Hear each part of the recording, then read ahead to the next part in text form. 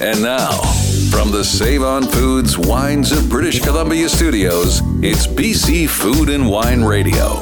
Now, here's Anthony Gismondi.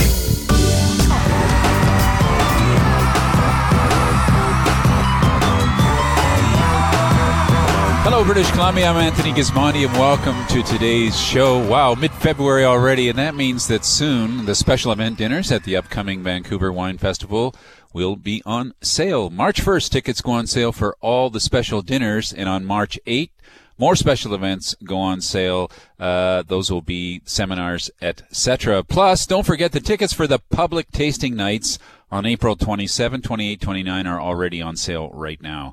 Tickets and all you need to know about this year's Vancouver International Wine Festival can be found at vanwinefest.ca. Now on the show today, David Lorison, co-founder and co-chairman of the National Wine Awards of Canada and the wine guy behind Canada's Great Kitchen Party, joins us. We'll talk about many things, including some of Dave's favorite British Columbia wines. I'm going to join him in that conversation. So you won't want to miss that. Christine Coletta, co-owner of Haywire Winery in Summerland, British Columbia, joins us to talk about the reopening of Haywire after a year-long renovation. But up next, Dorothy Gator and John Brecher, former Wall Street Journal wine columnists, join us to talk about Open That Bottle Night, a phenomenon they started back in 1999 and remains one of the best ideas ever in wine. This is BC Food and Wine Radio. I'm Anthony Gismondi, and we are set to go.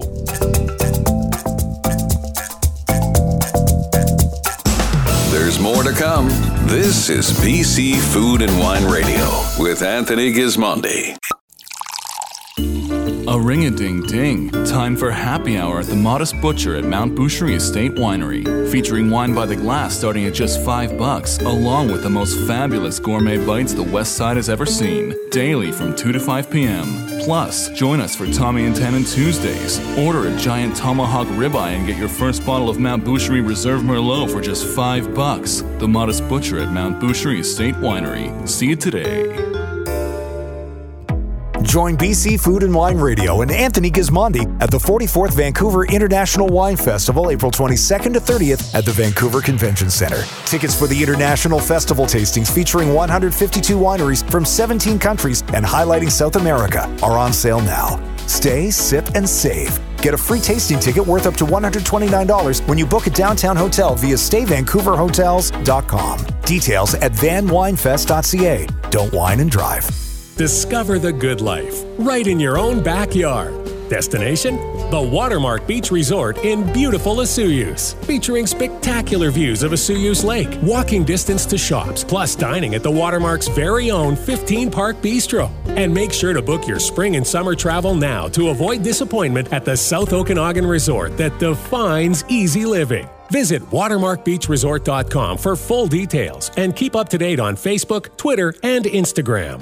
Penticton, a perfect place for mountain adventures this winter. After a day in the snow, stop in for a visit to one of almost 100 area wineries, many that stay open year-round. Enjoy the quieter time of year with an intimate winter wine tasting and a chance to sample some incredible local ice wines. Dine in world-class locally sourced restaurants too. It's the perfect destination for a relaxing winter getaway. Before you go, head to visitpenticton.com for information on wine tours and winery events. From the Save On Foods Wines of British Columbia studios, it's BC Food and Wine Radio. Now, here's Anthony Gismondi.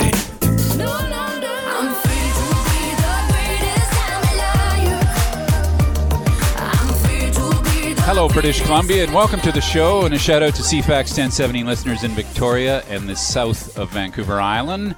Our guests are Dorothy Gator and John Brecher, the former Wall Street Journal weekly tasting columnists. They continue to write about wine for thegrapecollective.com in their weekly Love by the Glass column, but they are also known as the founders of Open That Bottle Night, which is coming up on February 25th, and they're here to tell us all about it. Dorothy, John, welcome to the show. Thank you. Thank you. Great to be here. It's great to have you on the show. Open That Bottle Night. It's been going for some time now. Let's start with the beginning. Why Open That Bottle Night?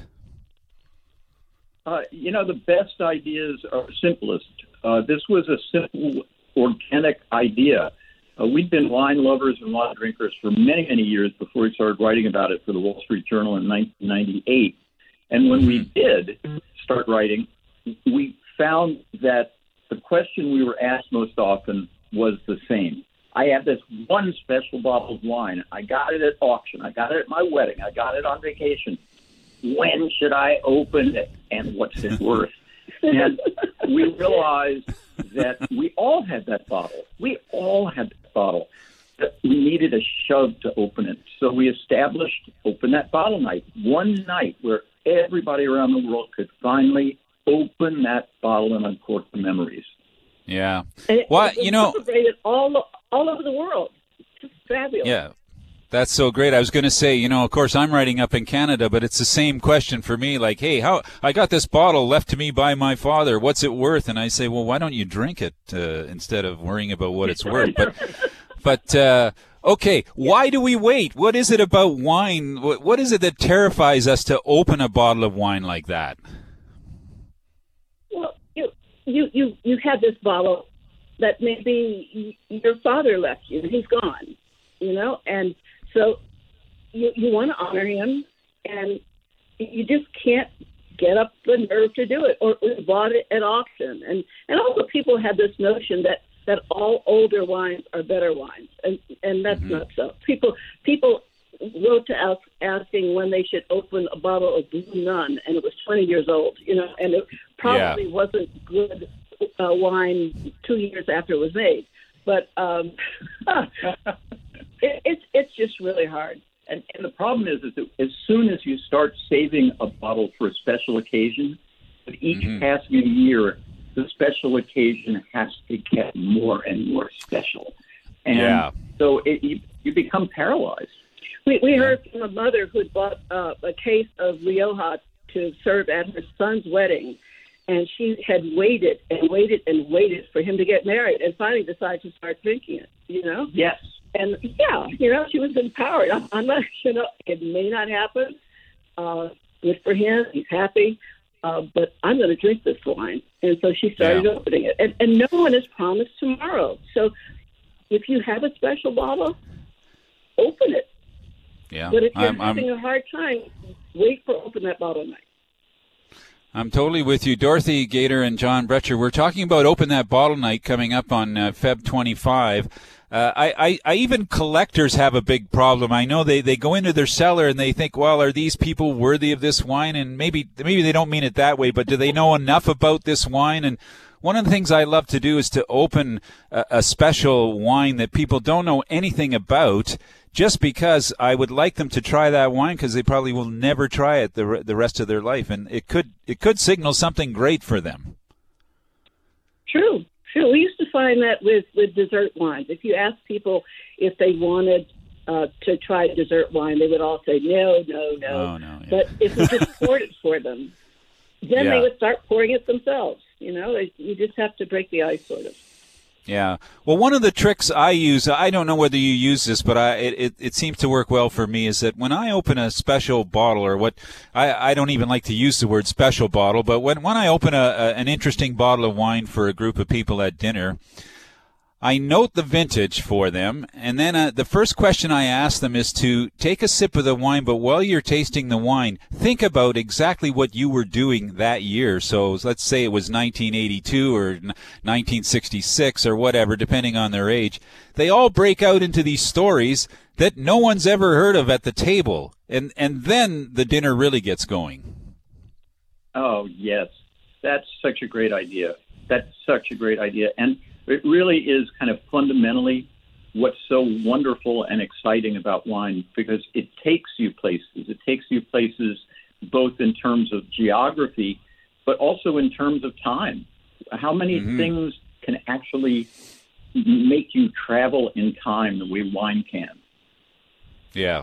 It's amazing, and the memories are very strong too for people. So, 1982, I was in university. I wasn't even drinking wine, but I was dating this guy that I married, and so I just love that thing. And then in the end, I can actually talk about the wine to them, and they're ready to receive that little bit of information that maybe will push them over the edge to consider opening their own wines at home, or at least going out looking for interesting wine. Okay, well, I'm kind of keen to ask you what exactly you're going to serve or open on February 25th. What have you got in mind? Well, we never decide until the last minute ourselves, because like that. It's like we have so many special bottles. We don't have a huge collection because we've never bought wine to collect. We've just bought it to drink. But that said, we do wines from trips and from all sorts of special things that we look at, and some of them we look at every year. For instance, our bottle of Always Elvis. Now, this is really special. This was a wine. It's got this amazing picture of Elvis on the cover, and on the back label is a poem by the Colonel. This was probably bad wine when we bought it in 1980.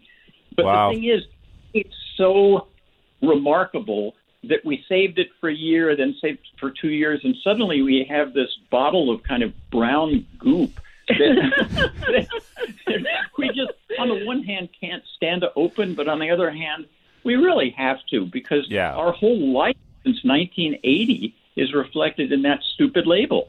Wow. Maybe a little Elvis music in the background. Huckleberry in love.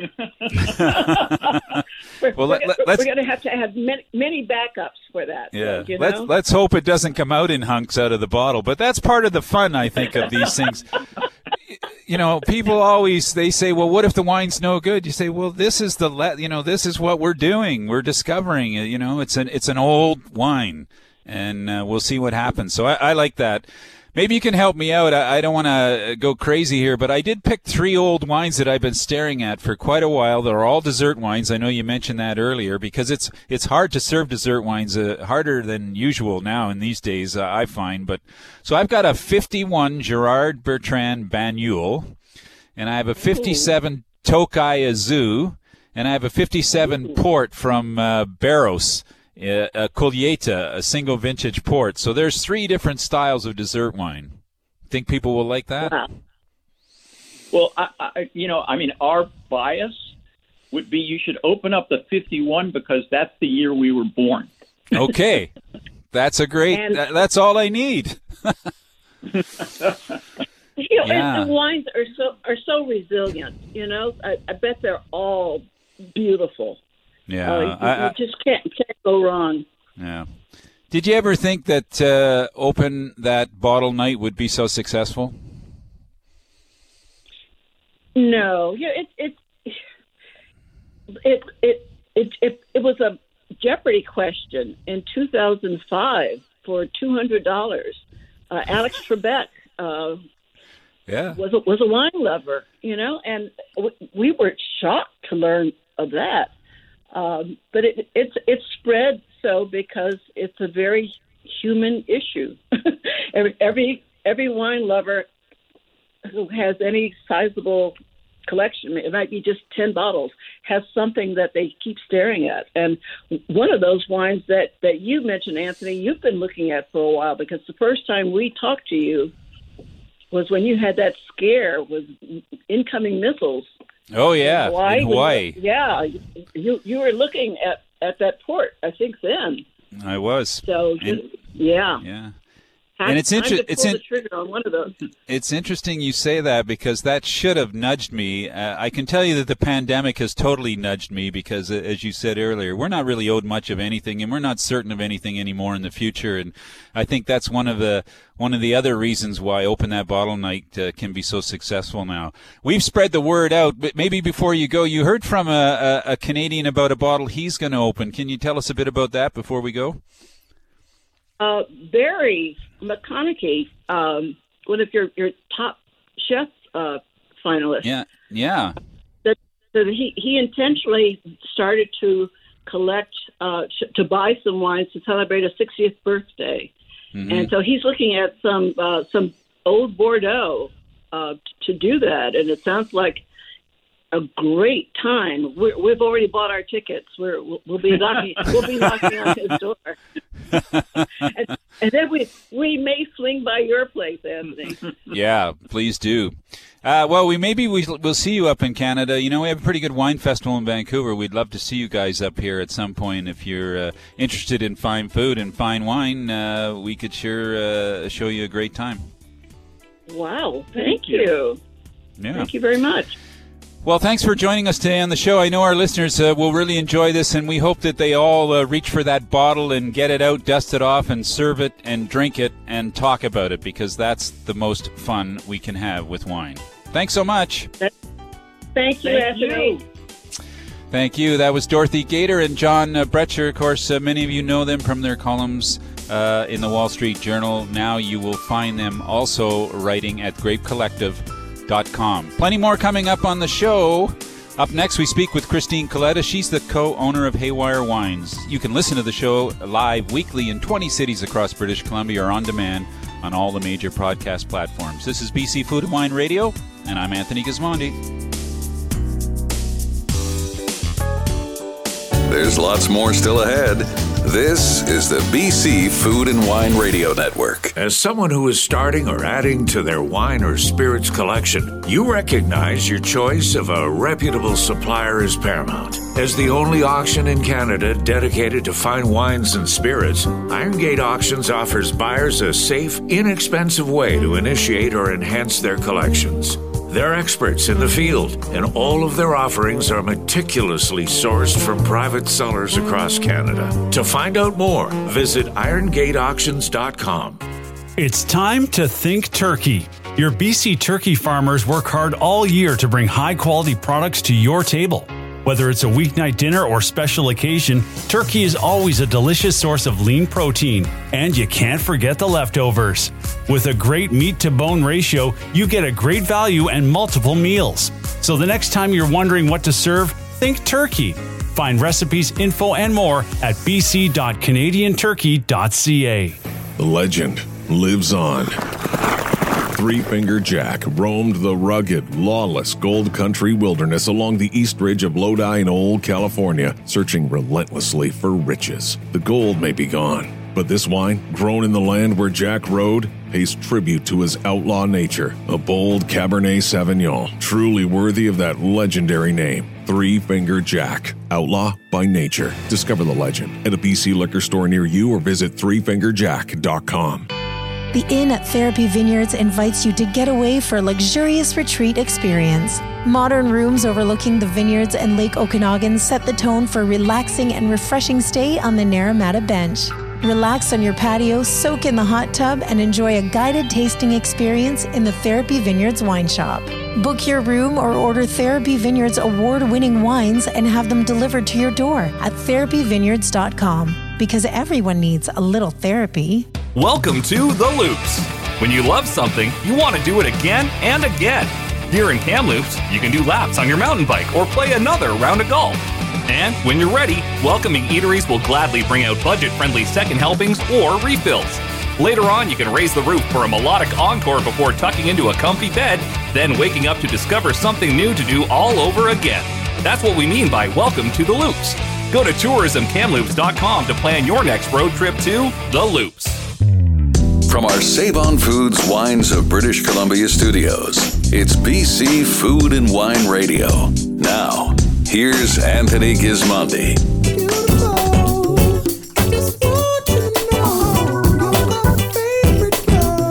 Hello, British Columbia, and a shout out to our wide coverage of cities across the province on the BC Food and Wine Radio Network, everywhere from Osoyoos in the South Okanagan to Fort St. John in British Columbia's Northlands.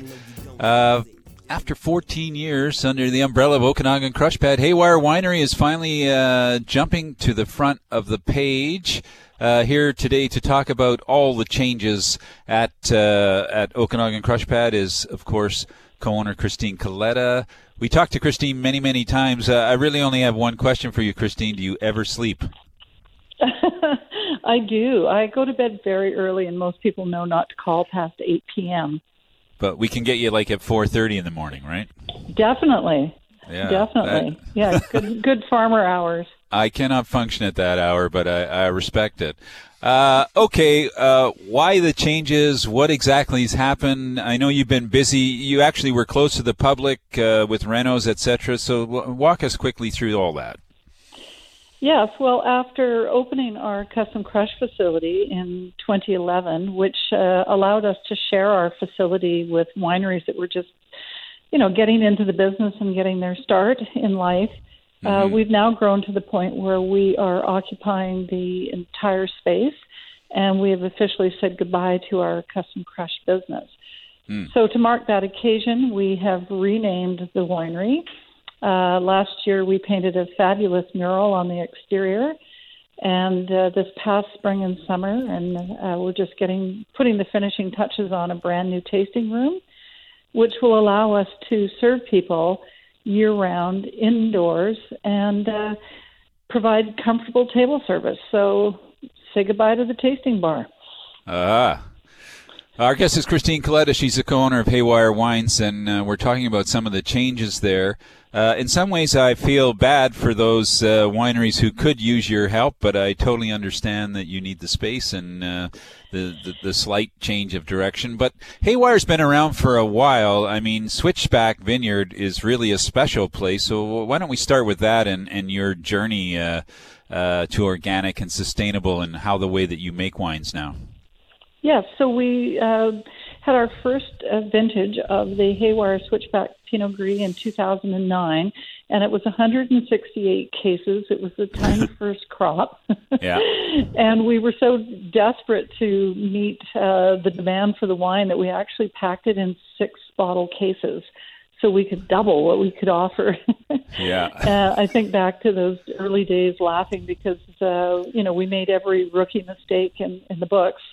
So, a few years later when we actually moved into our own facility because our first vintages were as virtual wineries made at other cellars, we realized that people like us trying to get into the business did make a lot of mistakes and we should try and help them.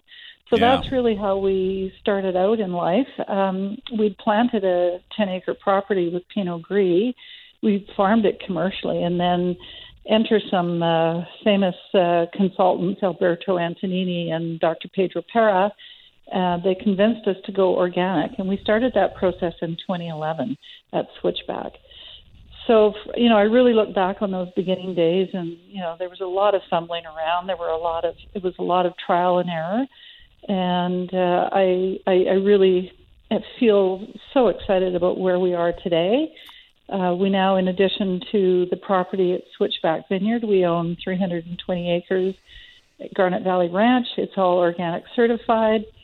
We have a full functioning farm there with vines, vegetables, bees, lavender. So, I'm really excited about where we're at today. It's even hard to imagine. I mean, I remember being in Switchback in the very beginning and what it looked like and how it looks now, and of course up in Garnet Valley, which is also in Summerland, just a little further up the road, higher up the road. So you've developed now, or you've had this year off with visitors, but you're welcoming them back, and you've developed some programs now. You're going to actually take them in vineyards and talk about sustainability. You're going to talk about concrete, which is interesting. Tell us a bit about what you've got planned for people who visit the winery this year. Well, we, as you know, we have a large collection of concrete tanks, and we're one of the wineries in Canada that really sort of pioneered the use of concrete, which was very popular in other famous winemaking regions. So we love to tell people about that, what concrete does to wine and why we prefer it over oak. And we also will walk people through the vineyard, tell them about organic viticulture and why we're so passionate about it, and also explain our sustainability program as well. And I know that people like to throw the word sustainable around lightly, but we've actually backed it up by being the first Canadian winery to join International Wineries for Climate Action.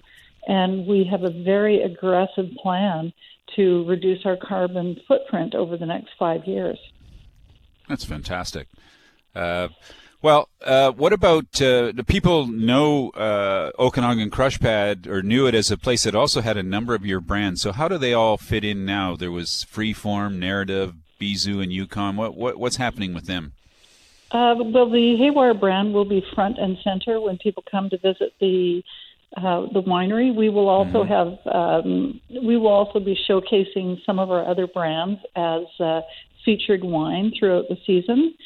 With Garnet Valley, we have plans to open a winery there, and we've actually applied for our winery license. So we're hoping by fall we'll be able to showcase Garnet Valley products along with Freeform wines at that location. Yeah, and a whole new set of labels. I just love your new labels. I mean, I liked the other label too for a different reason at the time. You know, it was white, it was simple, it was plain, it was focused. These new colorful labels look more like something, can I say the millennials would like, or the Gen Z, or I'm not sure. Can I say that? But well, I don't need it, but I like them. Given that I'm far from a millennial, I'm very thankful that I hit the mark with that target group. But when we first launched out, we were one of the few wineries to have a big white, plain, simple label. You'll remember back to the good old days where black and gold were the colors that ruled. And so we sort of set a new direction with the packaging, and that was in 2009. It hasn't really changed. And now there's lots of other labels in the marketplace that look like that. So we decided to really sort of go out boldly and signal a new beginning for us with a brand new look. Well, they look great, and of course, Haywire, much more than just Pinot Gris, Chardonnay, the Gamay and Pinot Noir, and the Rosé now. It's really nice, a great package.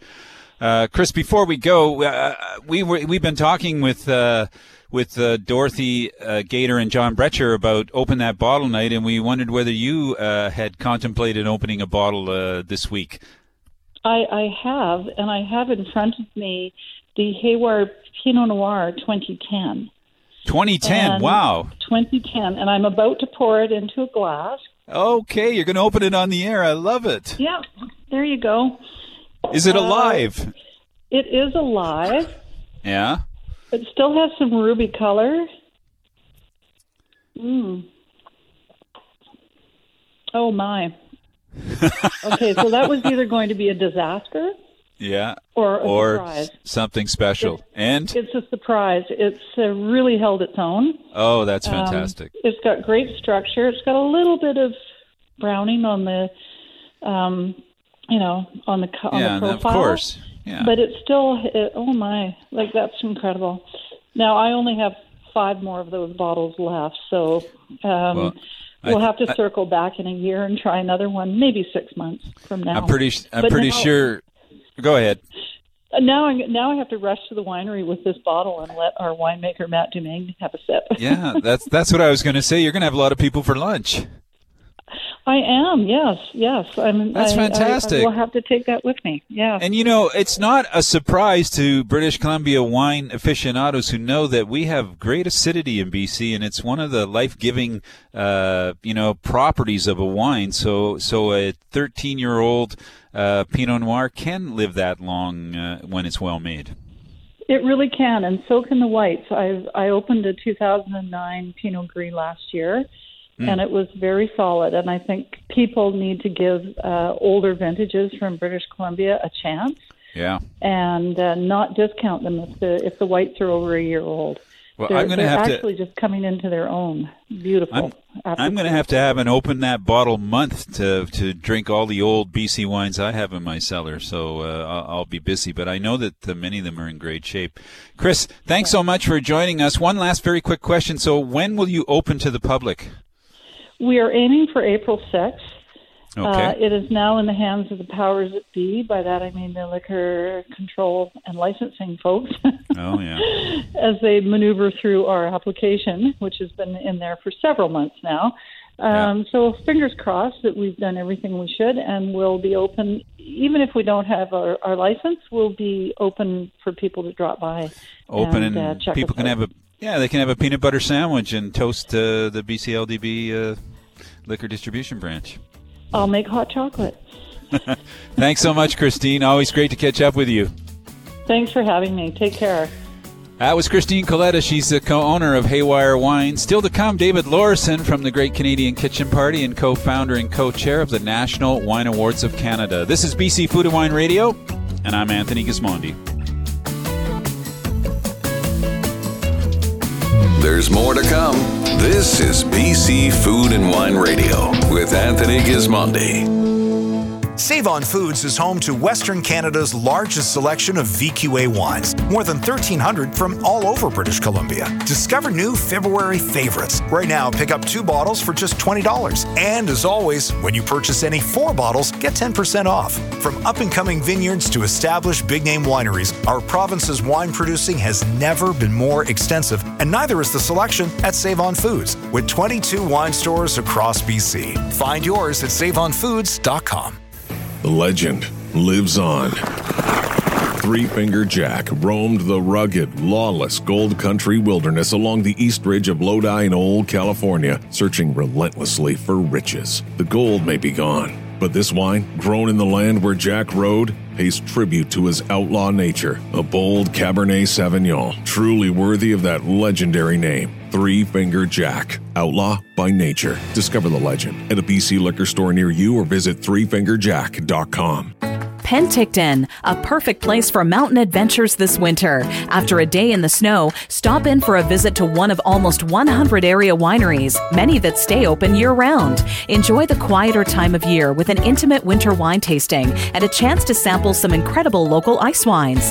Dine in world-class locally sourced restaurants too. It's the perfect destination for a relaxing winter getaway. Before you go, head to visitpenticton.com for information on wine tours and winery events.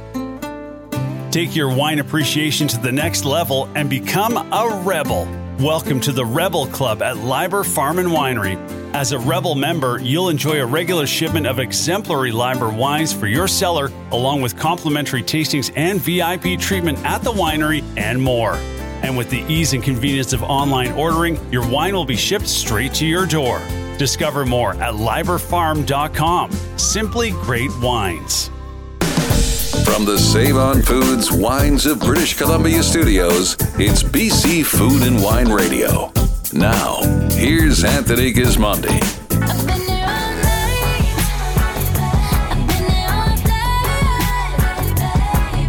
Hello, British Columbia. Welcome back. Can you believe it's already mid-February? This winter is just whipping by in BC. We can't wait for spring, and hopefully it's going to be here sooner than later. Now, joining us is our old friend David Lorison. Of course, David is the Great Canadian Kitchen Party man. He's in charge of the wine over there, and he's also the co-founder and co-chairman of the National Wine Awards of Canada.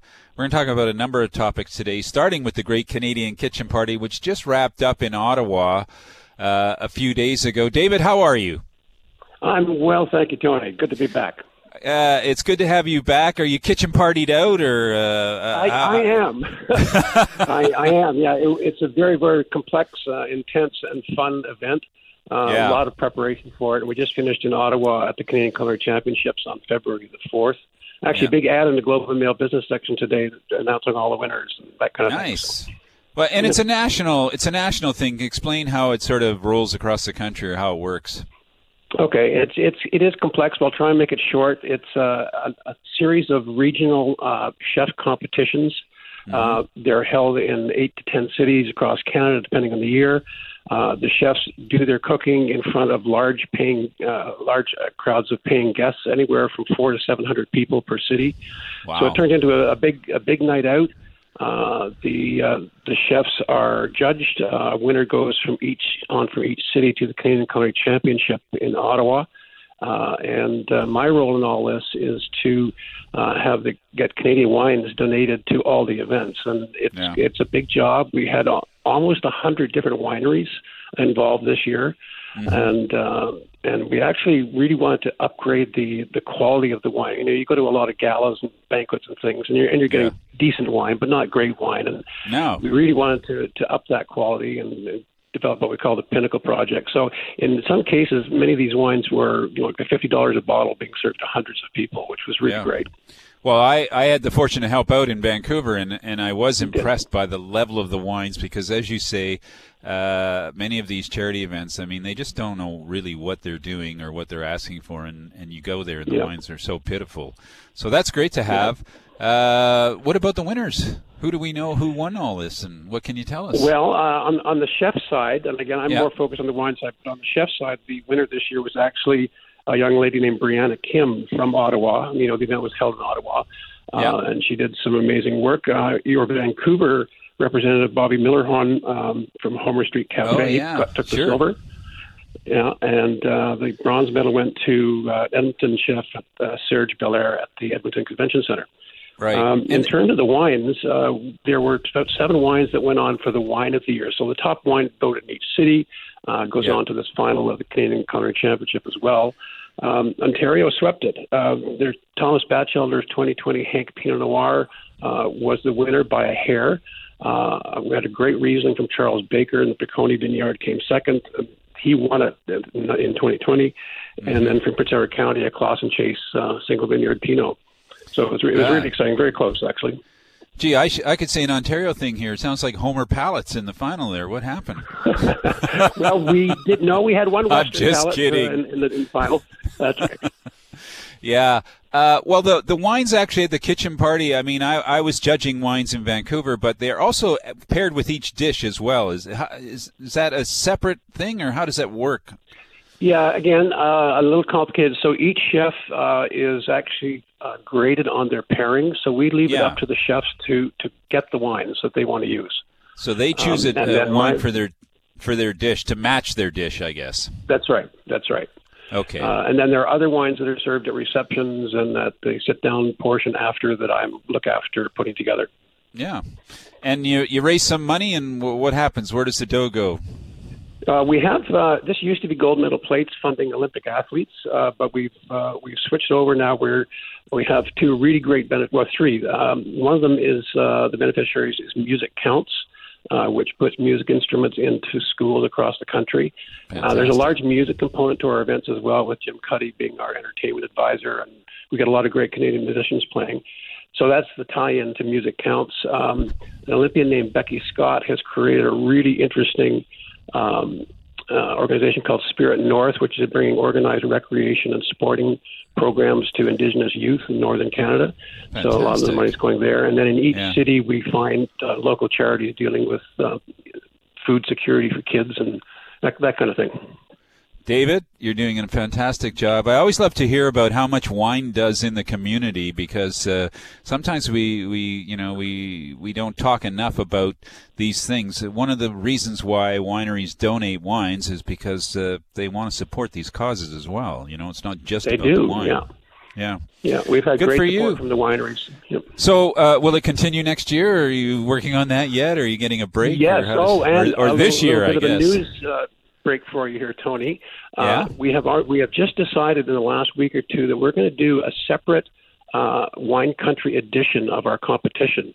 And in 2023, we're going to do it in the Okanagan, and in 2024 in Niagara, and we'll kind of alternate each year. There's a lot of great food being done in wine country, and we want to highlight that and bring that forward. So you can watch that. It'll be next November. Okay, that's great. Thanks for breaking that news. A wine country tasting involving chefs from wine country at the Canadian Kitchen Party. Dave, let's change gears and talk a bit about NWAC, the National Wine Awards of Canada for 2023. They're coming to Penticton. You and I are the co-founders of those awards. We should put that out so people understand where we're coming from. But the awards are getting old, kind of like us. That's right. We're always looking for, every year we kind of looking for new judges to come in. I mean, it's become a hugely popular event for somms and wine writers wanting to judge. We've got a long list of people now to draw from, but we always want to bring in new people each year as well, which is really important. Yeah. First one was in 2001. Right. This year, 2023, will be in Penticton. Dave, I like to ask you this question. Why should a winery go into a National Wine Awards? What's in it for them? Well, I mean, obviously the one thing is publicity if they do well, all right? Mm-hmm. And some wineries probably don't go in because they don't want to not do well. But I think the more important sort of result of this is they get to really, benchmark what they're doing against what everyone else is doing, right? Right. And it's also just a great sort of research data bank almost of what regions are doing what types of wines well, and it's just this big snapshot of the country. And boy, if I were a winery, I'd want to know where I fit in. So I think that's on the winery side, that's the main reason. Yeah, and from my point of view, by the way, that's a great way to describe it, a snapshot. Other people always say to me, well, what about, this winery? I say, look, it's a snapshot. It's a moment in time. But the results are pretty solid, and you can see a lot of things from the results, like, say, the growth of Petit Verdot and Malbec over the last 20 years. That sort of thing. Right. You notice. You notice the change in style of Chardonnay over the last 23 years from what we had in 2001 to what we get today. So those kind of trends are reinforced. We see them year by year. So there's longer views, but there's also that snapshot. What I like is that consumers get information out of this right away, judged blind, like people don't know what they're drinking, so the results are pretty solid that way. And then our judges, many who are in media now, a lot of them in social media, they have an opportunity to taste, 1,000 Canadian wines or more over the week. Yeah. And so they have a whole a bag of wine reviews and thoughts that they can drag around for the next year because they've actually tasted the wine. So 3 people win in this thing, and I think that's why it's been so successul. Penticton is always nice. We go to the Trade and Convention Center, fantastic setup there. People are totally genuine, and so it should be good. I think this year we're going to be looking at maybe 2,200 wines. Yeah, I wouldn't be surprised. I mean, last year was pretty large, but we were also making up for lost time, when we didn't hold it during COVID. So, yeah. But, the industry just keeps growing, and the awards are a great place for new wineries to kind of break out and show their stuff and get known. So, yeah, I think it's going to be a big year. Yeah, our guest is David Lawson. He is going to stick around. He and I are going to talk about some of our current favorite British Columbia wines when we come back, ones that we're drinking this winter and looking forward to drinking over the next few years. Dave, hold on. We'll take a quick break. We're going to come back and talk about your favorite BC wines. Okay, see you in a minute. This is BC Food and Wine Radio. I'm Anthony Gismondi.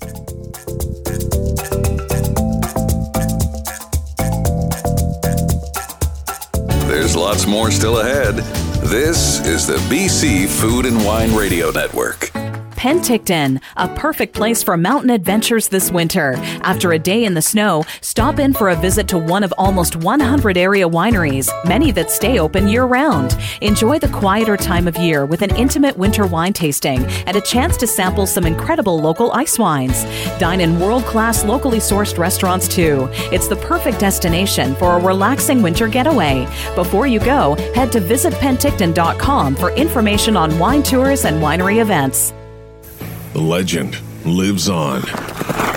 Three Finger Jack roamed the rugged, lawless Gold Country wilderness along the east ridge of Lodi in old California, searching relentlessly for riches. The gold may be gone, but this wine, grown in the land where Jack rode, pays tribute to his outlaw nature. A bold Cabernet Sauvignon, truly worthy of that legendary name. Three Finger Jack, outlaw by nature. Discover the legend at a BC liquor store near you or visit threefingerjack.com. Today's real estate landscape is fast-paced and complex. Now more than ever, whether you're a buyer or a seller, it's vital to work with a professional real estate company like RE/MAX. Lean into their experience, local market knowledge, and connections. They are your market experts and are excited to help you make your dreams a reality. The right agents for today's market are at RE/MAX, with offices in Summerland, Penticton, and Osoyoos. Call or visit them at yoursouthokenoghanhome.com. Clos du Soleil makes wines that speak of the Similkameen soil where their grapes are grown and the souls of the people who call this valley their home. Winemaker Michael Clark and his team specialize in wines that blend Bordeaux grape varieties with their unique mountainous terroir. The result is wines that are elegant, ageable, and authentic. Clos du Soleil, wild places, soulful wines. Available at closdusoleil.ca and fine restaurants and wine stores near you. From our Save On Foods Wines of British Columbia studios, it's BC Food and Wine Radio. Now, here's Anthony Gismondi. Put your pinky rings up to the moon. Girls, what y'all trying to do? 24 karat magic in the air. Hello, British Columbia. We're back with a shout-out to Bounce Radio Summerland and all 19 other cities across the province. Our guest is international wine critic David Lorison. He's a co-founder and co-chair of the National Wine Awards of Canada. And David is going to talk about some of his favorite BC wines today. But I want to first start, Dave, you're a wine critic. I'm a wine critic. We consider ourselves to be different than people who talk about wine or, socialize about wine these days. How would you describe what a wine critic is? Well, it's someone who tastes a hell of a lot of wine. Yeah. That's the main thing. And we do it as a job, and we're lining wines up all the time and tasting. I mean, I'm putting up reviews of over 200 wines a month on wineline.com. So it's, believe me, I'm not complaining. I love this work, but it is work, and you have to bring a kind of a professional viewpoint to it and some objectivity. And I think you really only do it well once you've tasted a lot of wine. You have to have that context, right? So, yeah. And in your case, that's 45 years of tasting, more or less. Hey, Tony, maybe not quite that long, but yes, almost. Well, that's a lot of, but it is a lot of, it's like a patina, the way it works. You learn every day, and you pile it up, and your experience really helps you as you move through the job of critiquing wines in a thoughtful way, I would say. Absolutely, yeah.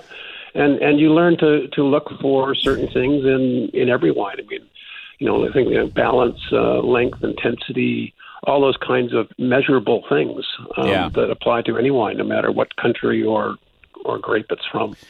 Okay, well, I've tasked you with talking a bit about some of your favorite latest BC wines. I'm going to join in with some of mine, so I'll start with you. What's a BC wine that's impressed you lately? Well, just briefly, I mean, I spent a fair bit of time in the Okanagan last summer. We don't get a ton of BC wine coming through Ontario, which is another whole issue. But I have been in the Okanagan, and I tasted the National Wine Awards last year. So one of the wines I keep coming back to when I encounter it as being really stellar is a Chardonnay from Quails Gate. Now, they make about 3 or 4 different sort of price tiers or quality tiers, but they have a single block wine called Rosemary's Block. From very, very old vines on the property. And I just think that's one of the most magnificent Chardonnays that BC is doing or Canada is doing. It's got power, it's got finesse, it's complexity. The length or concentration of flavor is remarkable. Yeah. So I just keep landing on that as being, one of the true standout wines. Yeah, Rosemary's Block, and I think it was Nikki Callaway who first started that selection before, she's not there now, but she got that program rolling. It is a fantastic Chardonnay, and we have such an array of Chardonnays now in Canada, as I was saying earlier, nothing like the ones we were tasting in 2001 or 2 or 3. So, that's right. So we're pretty happy. Coast to coast. Yeah, it is coast to coast. Coast to coast. Yep. Yeah, love it. One of the wines that has really impressed me this year, and so has the winery, because I've never been a huge fan of Black Hills, although the Nota Bene wine is, probably the most iconic wine. Sure. For what reason, I never understood, but it sells like crazy, sells out in a couple hours the whole year. But since Ross Weiss has arrived there, I just love what he's done at Black Hills. He's basically decided to pick earlier and use less new wood, and the change in the wines, from my point of view, the electricity, the energy in those wines are fantastic. I'm in love with the latest Ipso Facto from Black Hills, which is a Syrah Merlot Cabernet blend. It's just a sensational wine. It's sitting right beside my elbow here. You're kidding. It was actually served at one of the kitchen party events. They donated it. So, wow. It's terrific. Yeah. Such a great wine. Okay, let's have another one, Dave. All right. Well, I'm a real fan of BC Syrahs. And I remember I tasted the very first BC Syrah ever made with you, Tony, at a restaurant in Vancouver. And we were just amazed that it came from the Okanagan, from Naramata. And so I've been a fan ever since. And I love the Northern Rhone Syrahs as well. I find that the BC style is very much leaning that way more so than to Australia. Mm-hmm. So there's actually two that I would mention. I mean, Le Vieux Pin is doing sensational work with this grape. Séverin Pinté winemaker. And it doesn't matter. I mean, she's making several iterations and price ranges, and I love them all. The Cuvée Violette is probably the best value at about $35, but it's just a sensational wine. And then her more expensive ones as well. She's just nailing it. It's just beautiful, sort of savory, dusty, peppery, ripe fruit but not overripe. Power, the balance. She's really got a handle on it. Yeah. And the other from very nearby. There's a vineyard called Jagged Rock, and both Mission Hill Family Estate and Cedar Creek are making sort of single vineyard Syrah from that site, and both of them are terrific as well. Yeah, Jagged Rock. Well, I've been saying it for now. I think Jagged Rock might turn out to be the single best single vineyard in British Columbia, judging on some of the wines coming out of there, including Chardonnay at Checkmate. Like this vineyard is very special. And it's something people should check out. You mentioned that Syrah with at Le Vieux Pin. I've always had this thing. I don't know about you, Dave, but I love French winemakers making wine in the New World because they get the fruit they couldn't get in France, but they have the sensibility and the wherewithal to keep it all in balance, and so you get the best of both worlds. I just love it. Here's one. That's the key. Okay, here's one for you, Dave. What do you think about Pinot Noir from Vancouver Island from Saison Vineyards made by Unsworth? Wow. I love it. I also happen to have a bottle of that in my office. Oh, my God. You just say you don't have the wines and you have them sitting right beside you there. What's going on? Well, I didn't go down and buy them at the LCBO. Let's put it that way. Yeah, okay. What I love about the Unsworth, it's sort of a lighter Vancouver Island style, but they're managing to get good ripeness and fruit, and there's this charm and suppleness to them, and they're still classic Pinots. They're not the Pinots from the Okanagan tend to be a bit more nervy and edgy and powerful. I just love the delicacy of the Vancouver Island wine, particularly what Unsworth is doing. And I suspect, and I don't know, but I suspect there are some others on the island that are doing very similar work. Oh yeah, they are. David Lorison is our guest. Of course, he is one of the co-founders and co-chairman of the National Wine Awards of Canada. Dave, before we go today, Open That Bottle Night is this weekend on the 25th, or next weekend on the 25th of February. It's a fantastic event. Not forcing, but trying to get people to open that bottle that they just haven't had the time or the will to open. What do you think about that? I think it's a great concept. I certainly understand the idea of not wanting to open a special wine, to save it. While it's still in the bottle, it's still there. You own it. It's right, and there's that impulse just to kind of hang on and enjoy the ownership in a way. But there's I've been in so many cellars where very special wines have just laid there forever because people are afraid, don't want to open them for whatever reason, and so much good wine goes to waste. So I think this is a great idea. I think it's also very interesting in promoting the notion that, a lot of wines being made today are quite enjoyable when they're young. I think winemaking has changed from the days when you had to age a wine for it to come into balance. And true enough. I think there's lots of great wine that can be enjoyed. But I still, there's still a few in my cellar. It's not a big cellar, but just a few things that are kind of special to me I don't want to let go of.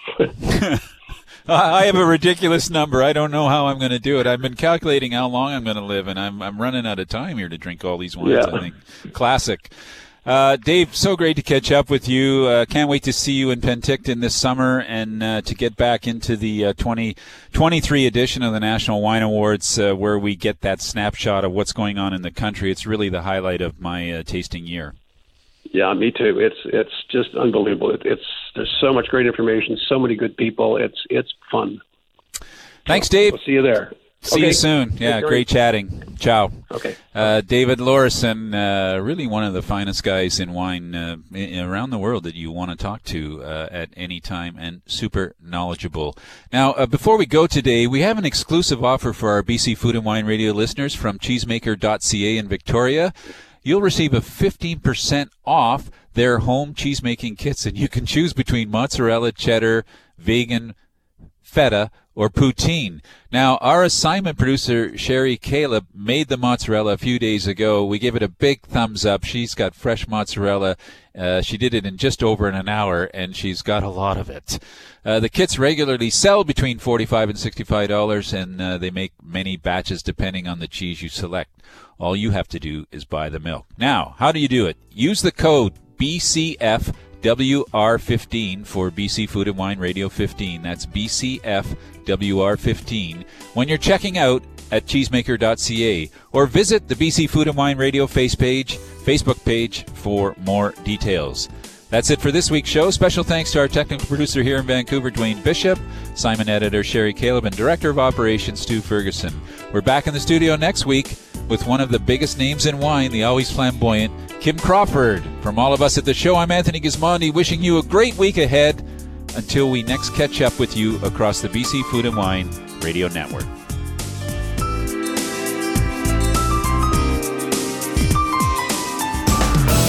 That's it for today's show. This is BC Food and Wine Radio with Anthony Gismondi.